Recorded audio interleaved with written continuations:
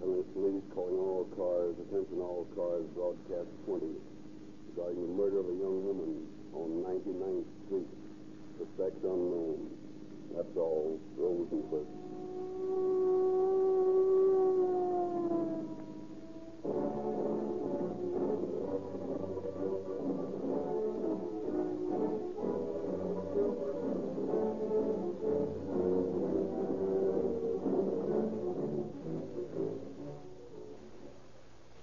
Ladies and gentlemen, the following conversation was overheard at a school crossing the other day. A young lady, age 10, was being escorted across the street by Officer Murphy. Howdy, Mary. You're all smiles this morning. Something special going on at school today? Yeah, we was going on a picnic up in the mountains over Saturday and Sunday. Ah, that's right. Whereabouts? Oh, Mount Wilson. We're going to see the stars through the great big telescope. That's a pretty big, steep climb, Mary, for a little girl. Oh, we don't mind climbs anymore, because Dad uses your gasoline. By your gasoline, Mary meant Rio Grande Crack, the official police gasoline. The fuel that powers more police cars, ambulances, fire engines, and motorcycles in Southern California and Arizona than all other brands combined.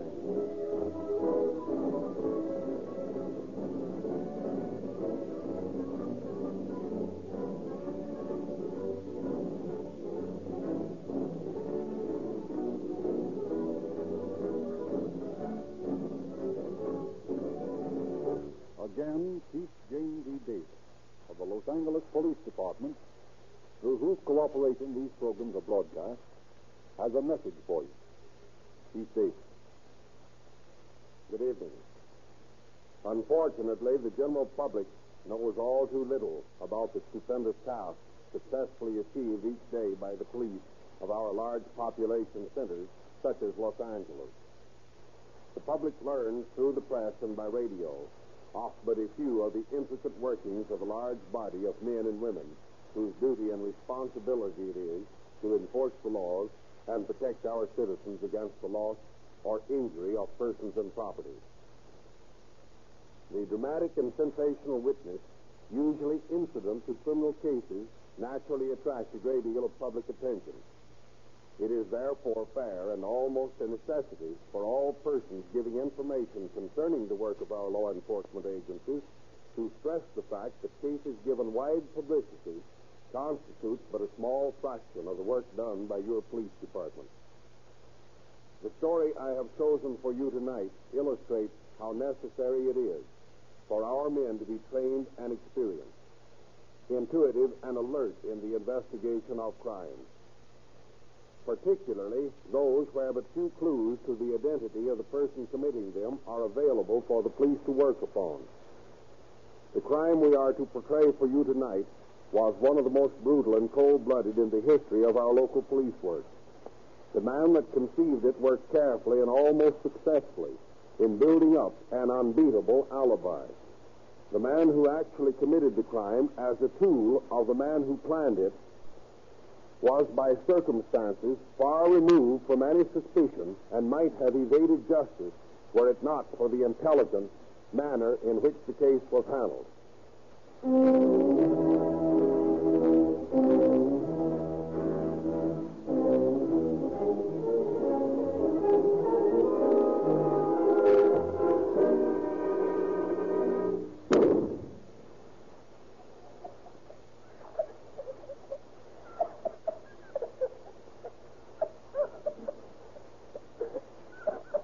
Jimmy, what on earth are you doing up at this hour of the night?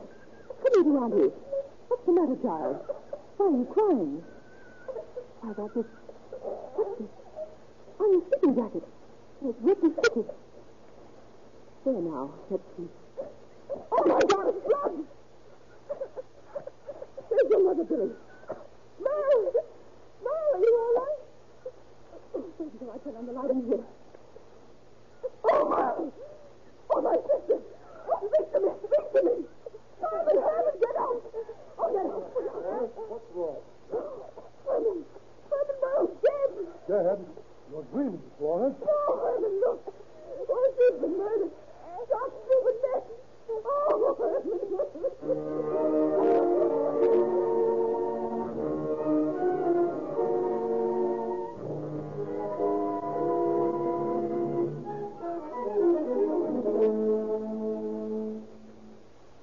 Mr. Cannon frantically calls for the police. Shortly after the discovery of the body, Inspector Detective Davidson arrives at the scene of the crime. In here, Inspector. Nothing's been touched.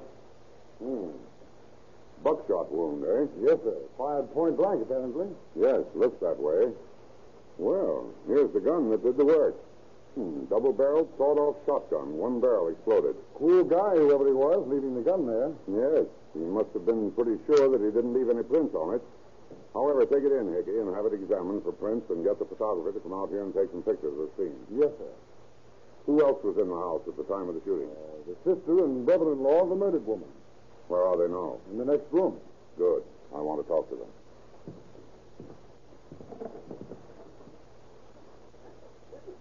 Good morning. I'm Inspector Davidson. Cannon's my name, Inspector, and this is my wife. How do you do? oh, it's horrible. Oh, my poor sister.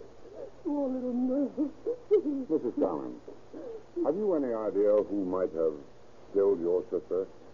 Find Emery, her husband. He's the only enemy Merle had. Emery. Is that his last name? No, his full name was Emery Ells. Where can we find him? I'll go with you, Inspector, and show you where he lives.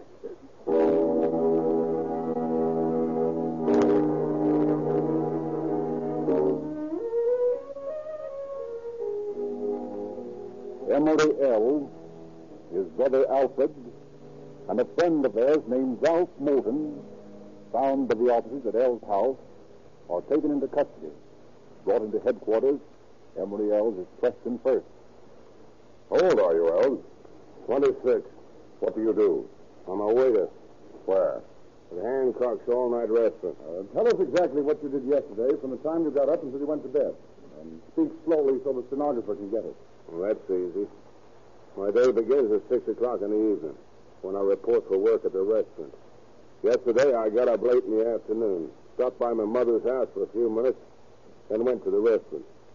I wasn't out of the place until 6 o'clock this morning when I went home. Can you prove that? Sure. All you got to do is ask Harry Hancock. He's my boss. We'll find him at the restaurant. So more indications your wife was killed sometime after midnight. Are you sure you didn't leave the cafe at any time during the night? Of course I'm sure. Besides, why should I want to kill my wife? She's not my wife anyway. We're divorced. Well, I understand that you threatened her life on several occasions. That sounds like Herman Cannon talking. Well, it ain't so. Sure, we had a share of arguments, like anybody else, that's all. I'll tell you, you got the wrong guy if you think I killed her. I can prove where I was all day and all night yesterday. And what more do you want? The truth. You had a possible motive for wanting her out of the way. It's true, isn't it, that you kidnapped the baby after the court gave your wife custody of it? I took him to Arizona with me. Then he got sick, and I brought him back to his mother. Listen, you guys are all wet on that score. I get to see my baby whenever I want to. You're barking up the wrong tree. I didn't have any motive for wanting to bump Merle off. All right. That's enough for now. Take him out, Sergeant, and bring in his brother. Yes, sir. We'll have to investigate that alibi of his. Right. Certainly is cool about the whole business. Yeah, and so's his brother. Did you hear that crack when we pinched him? No, what was it? Well, he asked me if the gun we found, and I told him it was being examined for fingerprints. And he laughed and said, well, that'll tell you who the murderer is. They're both a little too cocky to suit me. Sit down, Els. Now tell us, where were you last night? Making my rounds. What do you mean, making your rounds? I'm a deputy constable out in Maywood. I spent the night patrolling my district. Who do you think killed your sister-in-law? How should I know? Why did you laugh this morning when I told you that the shotgun was being examined for fingerprints? Did I laugh? I don't remember laughing. Well, no fingerprints were found on the gun. Is it possible you knew that the murderer wore gloves? I don't know anything about it. Take him back to his cell, Sergeant. Yes, sir. Call in Moulton. All right, Eddie. Bring in Moulton. Sit down. No, thanks. I'd rather stand.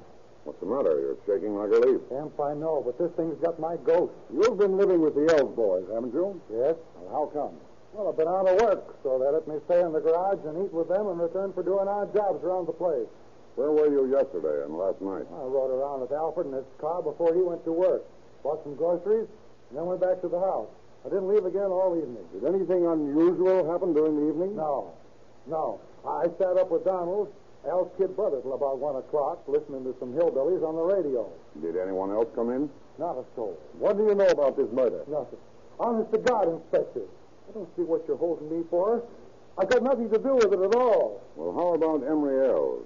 Did you ever hear him say he wished Merle was dead? No, I never heard him say anything like that. I don't know anything about it at all. Okay, Moulton. Can I go now? Well, we'll have to hold you a little while longer. Well, it won't do you any good, because I don't know anything about it. All right, take him back, Sergeant. Yes, sir.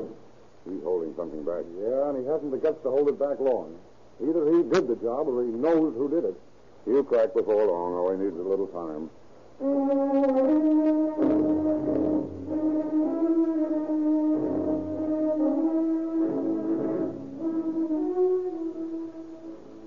Opinions at detective headquarters vary on the identity of the killer. Some feel that Emery Ells' ironclad alibi, substantiated by testimony of his employer, still can be broken, and Emery proven to be the slayer.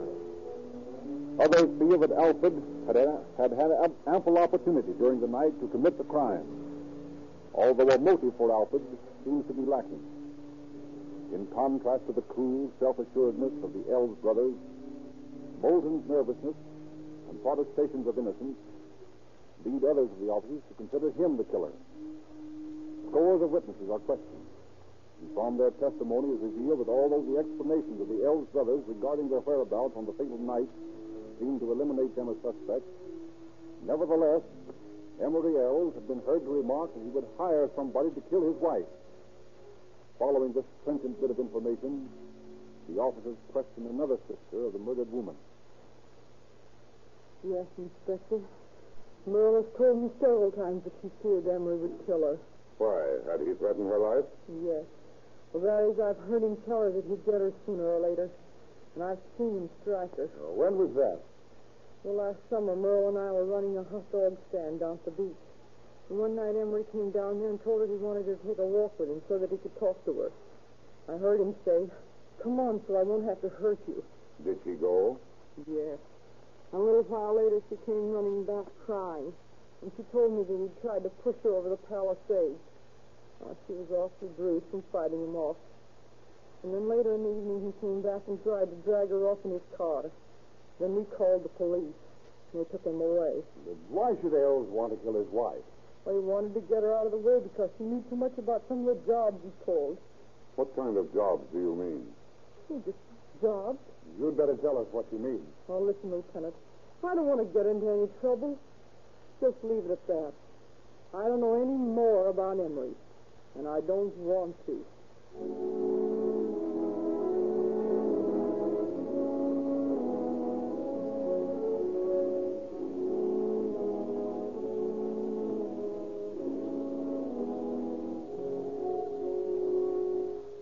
The next day, a blood-flecked flashlight is found in Alfred Ells' automobile. He admits ownership of it, but is unable to account for the blood spot. On the clothesline behind the Ells' house is found a pair of freshly laundered corduroy trousers, bearing dark stains that might be blood. Moulton admits that these are his, but claims the stains are a grease spot. That evening, another officer is added to the investigation when Detective J.T. Bilkis, completing a previous assignment, joins his brother officers in an attempt to unravel the mystery. He interviews the three suspects, and as the others had done, decides to concentrate on Moulton. Now, look here, Moulton. You've admitted those trousers are yours. And that brands you as the murderer because the stains on those trousers are blood. No, you're crazy. I told you they're grease. Just grease spots from the last time I worked on Alfred's car. Moulton, you're lying. I swear I'm not. You know more about this case than you're telling us. No, I don't. Honestly, I don't. I don't know anything about it. Listen, Moulton, you'd better come clean because that's the only way you're going to save your own neck. I tell you, I've got nothing to confess. Look here, Moulton. Blood's thicker than water. And those Elves boys will stick together. And you may find yourself in a hot spot before you get through with it. Those trousers are being analyzed right now. And we'll soon know whether you're telling the truth. I had nothing to do with the murder. But you do know who did it. No. No. No, I swear to God I don't. Is that the truth? Yes. Well, you know, I'm kind of glad that you're not the man that we're looking for. Have a cigarette? Oh, thanks. Gee, and I need one. Have a light? Smoke tastes good. Have you been out of work long, Moulton? Yeah, about 6 months. Pretty tough going these days, isn't it? And getting worse. Oh, I don't know. It could be a lot worse. Well, there don't seem to be no hope in sight. Well, there's no use being pessimistic about it. All things will come out all right. Maybe, but I doubt it. Moulton, who killed Merle? I told you I don't know. Don't scare us. Sorry. Say, you're as nervous as a politician. What do you think, Moulton? You figure the Hoover will lick the depression? I don't see how. He ain't done me good yet. It's bigger than he is. Well, he's got 2 years more in the White House, though. Yeah, but what this country needs is a Democratic administration. That'd fix things up. A Democratic administration. You're crazy. No, sir. I know what I'm talking about. Now, listen. With a Democrat in the White House, Who killed Merle Elves? Listen, Philkus, I told you I don't know anything about it. You too, Moulton. Now stop holding out on me. Well, maybe I do have my suspicions, but they wouldn't help you much. Anything will help. Now, come on, let's have it. Well, Emery traveled with some pretty tough guys. You might look some of them up. And now who, for instance? Listen, I don't want to put the finger on anyone. You'd better talk, Moulton. See, I don't even know the fellow's name. Yes, you do. Well, I don't know his first name. What's his last name? His name's Brown. What does he look like? He has sandy hair and a mustache. Where does he live? He hangs out at a coffee joint in Huntington Park. Anything else? That's all I know. And I'm through talking. And I don't know anything else about it.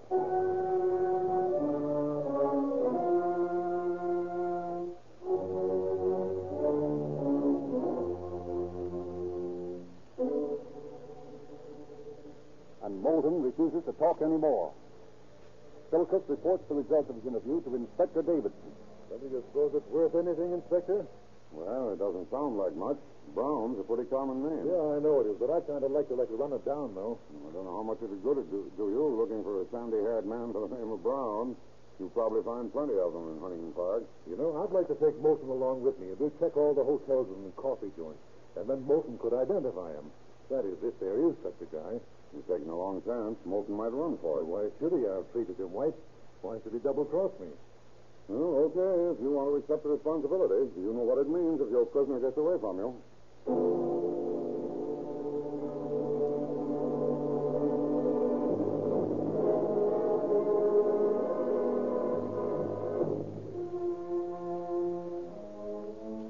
Accepting the serious responsibility of escorting an unshackled prisoner, Philkus takes Moulton with him to Huntington Park. After hours of searching the restaurants and hotels of the suburban city with no success, they are climbing the stairway of a rooming house on Randolph Street. Hey, what's the matter with you? Come on. I'll wait downstairs for her. Why? Well, I think it's the guy up there by the desk. I'll see you later. Don't you try to run out on me. I won't, I promise. Okay, now I want to get a look at him. I'm going to have a talk with the clerk. Is there a man named Brown living here? Why, no. What does he look like? Oh, he's a middle-aged man. First name's Harry. Nope, nobody here by that name. Okay, thanks. You see him? The guy by the desk? Yeah. Well, I got a glimpse of him. He walked down the hall just as I came up the steps. Was it Brown? I don't know whether it was or not. It looked something like him from the back, but I'm not sure.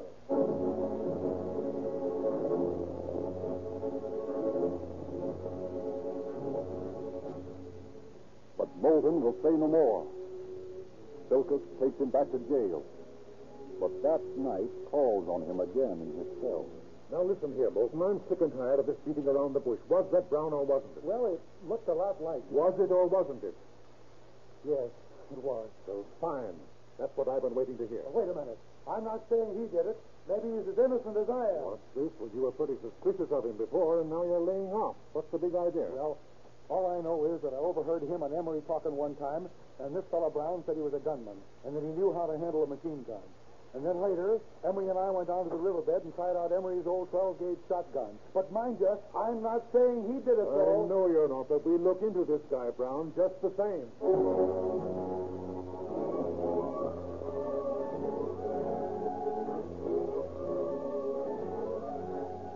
A little past midnight, Silkus, accompanied by 2 Huntington Park patrolmen, returned to the rooming house on Randolph Street. They roused the clerk.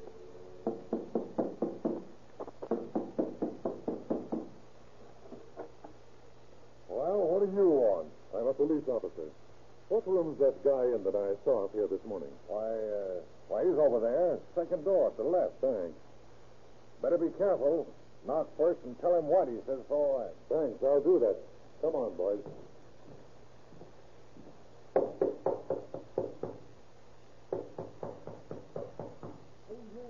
A friend of Whitey's. Let me in. Oh, just a minute till I get something on. Okay. All right, boys. I'll just hold it. Don't make a move, Brown. Have you got a gat around here? What? You mean a gun? No, I haven't any. Well, get your clothes on. You're coming with us. Hey, what is it? You're under arrest. Under arrest? What for? Suspicion of murder.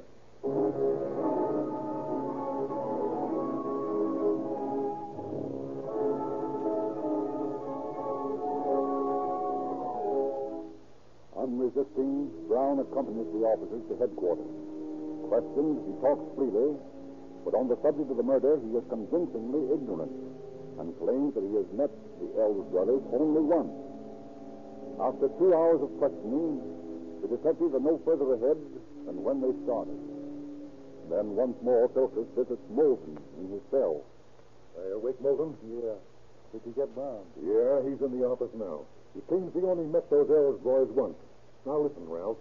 I want you to do something for me. Just tell me something, anything, that'll tie him up with those Ells boys. Will you do it? Give me a cigarette. Here, take this whole pack here. Thanks. Look, reminded the time he was over at the house and him and Emery were talking about holding up that theater in Huntington Park. Thanks, old man. That's all I need.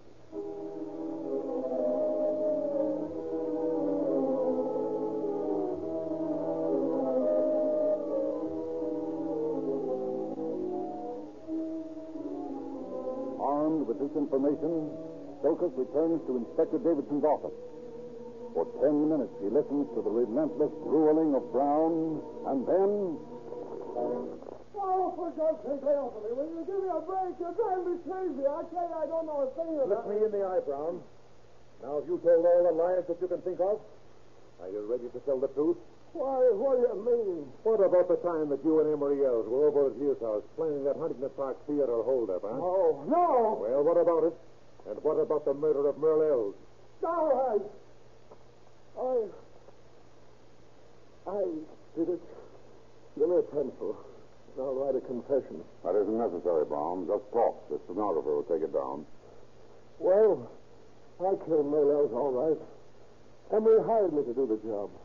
You see, we talked about the deal for a long time. A couple of months, I guess. Then Emery told me finally the other night that I'd get $2,000 for the job. Well, he took me over to the house on 99th Street and showed me the layout. He pointed out the porch where the dame slept. When we were all set, Emery gave me the gun and a flashlight. And I stole a car and drove over there. I figured it'd be a lead pipe finish. So I sneaked up to the sleeping porch and looked in.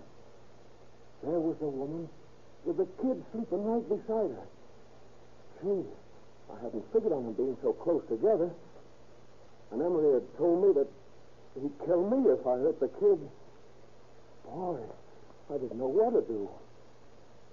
Finally, I figured if I got the dame to sit up, I wouldn't hit the kid when I let her have it. So I flashed the light in her face and said, "Merle, wake up." Emery had told me her name was Merle. Well, she opened her eyes kind of sleepy-like and says, "What's the matter?" Oh, then I lost my nerve. Yeah, I didn't have the guts to shoot it. It was too easy. So I beat it back to the car and drove off. I guess I rode around for about, half an hour trying to dope out whether I should do it or not. Then when I felt like I could go through with it, I went back. But I lost my nerve again. She looked so young and sweet, like a little girl sleeping there. Well, I rode around some more, and I damn near made up my mind to bump myself off. I hated myself, called myself all sorts of names, and I drove like the devil, almost hoping I'd wreck the car and kill myself. And suddenly, something inside of me snapped. Everything went red and yellow behind my eyes. And I went back and had it. Oh, thank God I didn't hurt the kid. Did you get the $2,000 for the job? No. Emery double-crossed me. Just before the bump-off, I told him I was broke, and he gave me 22 dimes. Tips, I suppose. That's all I ever got. $2.20 for a human life. Cut-rate murder, and it'll cost you your neck.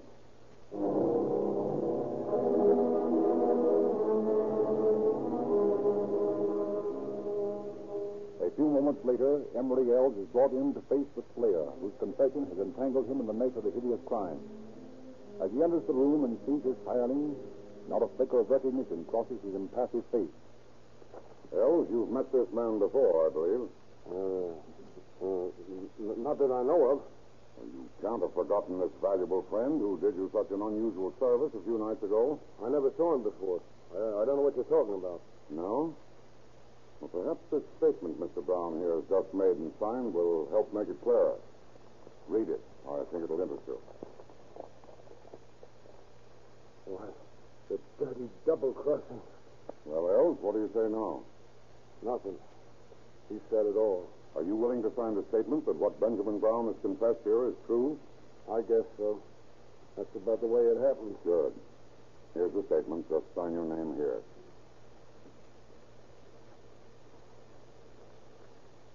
There's one thing I'd like to know, Ells. Haven't you got enough on me as it is? Plenty. But I'm interested in the motive.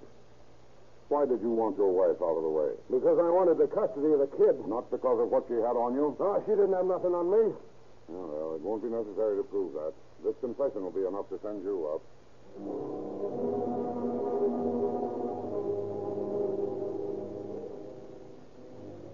However, in spite of their signed confession, Ells pleads not guilty when brought to trial. And Brown pleads not guilty, and not guilty by reason of insanity. Ells is tried first. His attorney jumps to his feet when Emery's confession is introduced into the record. Your Honor, I move that statement be stricken from the record. Upon what grounds do you base your motion? My client was starved, kicked, and beaten over a period of 4 days in order to sweat that confession out of him. This is no document of truth. It is a scroll of torture. Are you prepared to prove your statement? I am, Your Honor.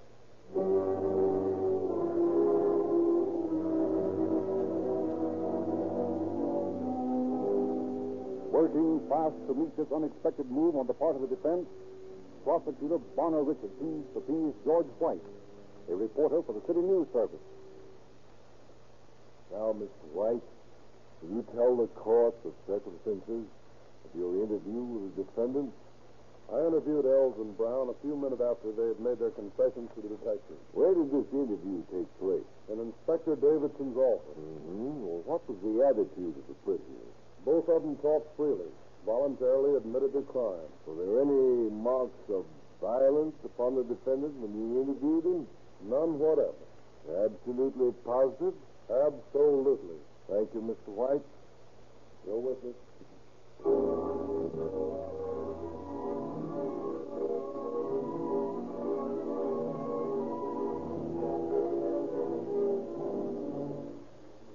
With the aid of the newspaper reporter, Ells' confession was admitted to the record. And with the aid of the newspaper reporter, Ells' confession was admitted to the record, and on January the 8th, 1931, he was found guilty of first-degree murder by a jury which recommended life in prison. On January 12, 1931, he was sentenced to San Quentin for life. Brown, although he threw himself on the mercy of the courts with a plea of guilty, received the death penalty on January 16, 1931. And on July 14th that same year, he was hanged by the neck until dead.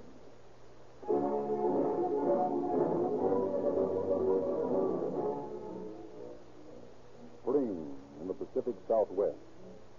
Nature is now most lavish with her beauty in Southern California and Arizona. Now is the time to enjoy your car. But be sure that your car is properly conditioned, properly fueled and lubricated. Why not rely on the proven performance of Rio Grande Crack with Tetra Ethyl, the official gasoline of police and fire departments?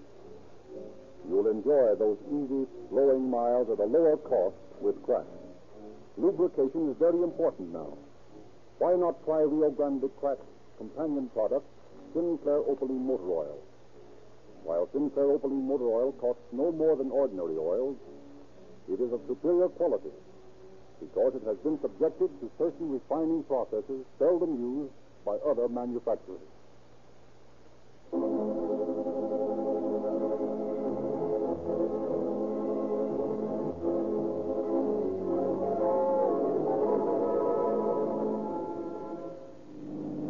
Los Angeles Police calling all cars, attention all cars, cancellation broadcast 20. Suspect in the cut rate murder now in custody. That's all. Rose and Crisp.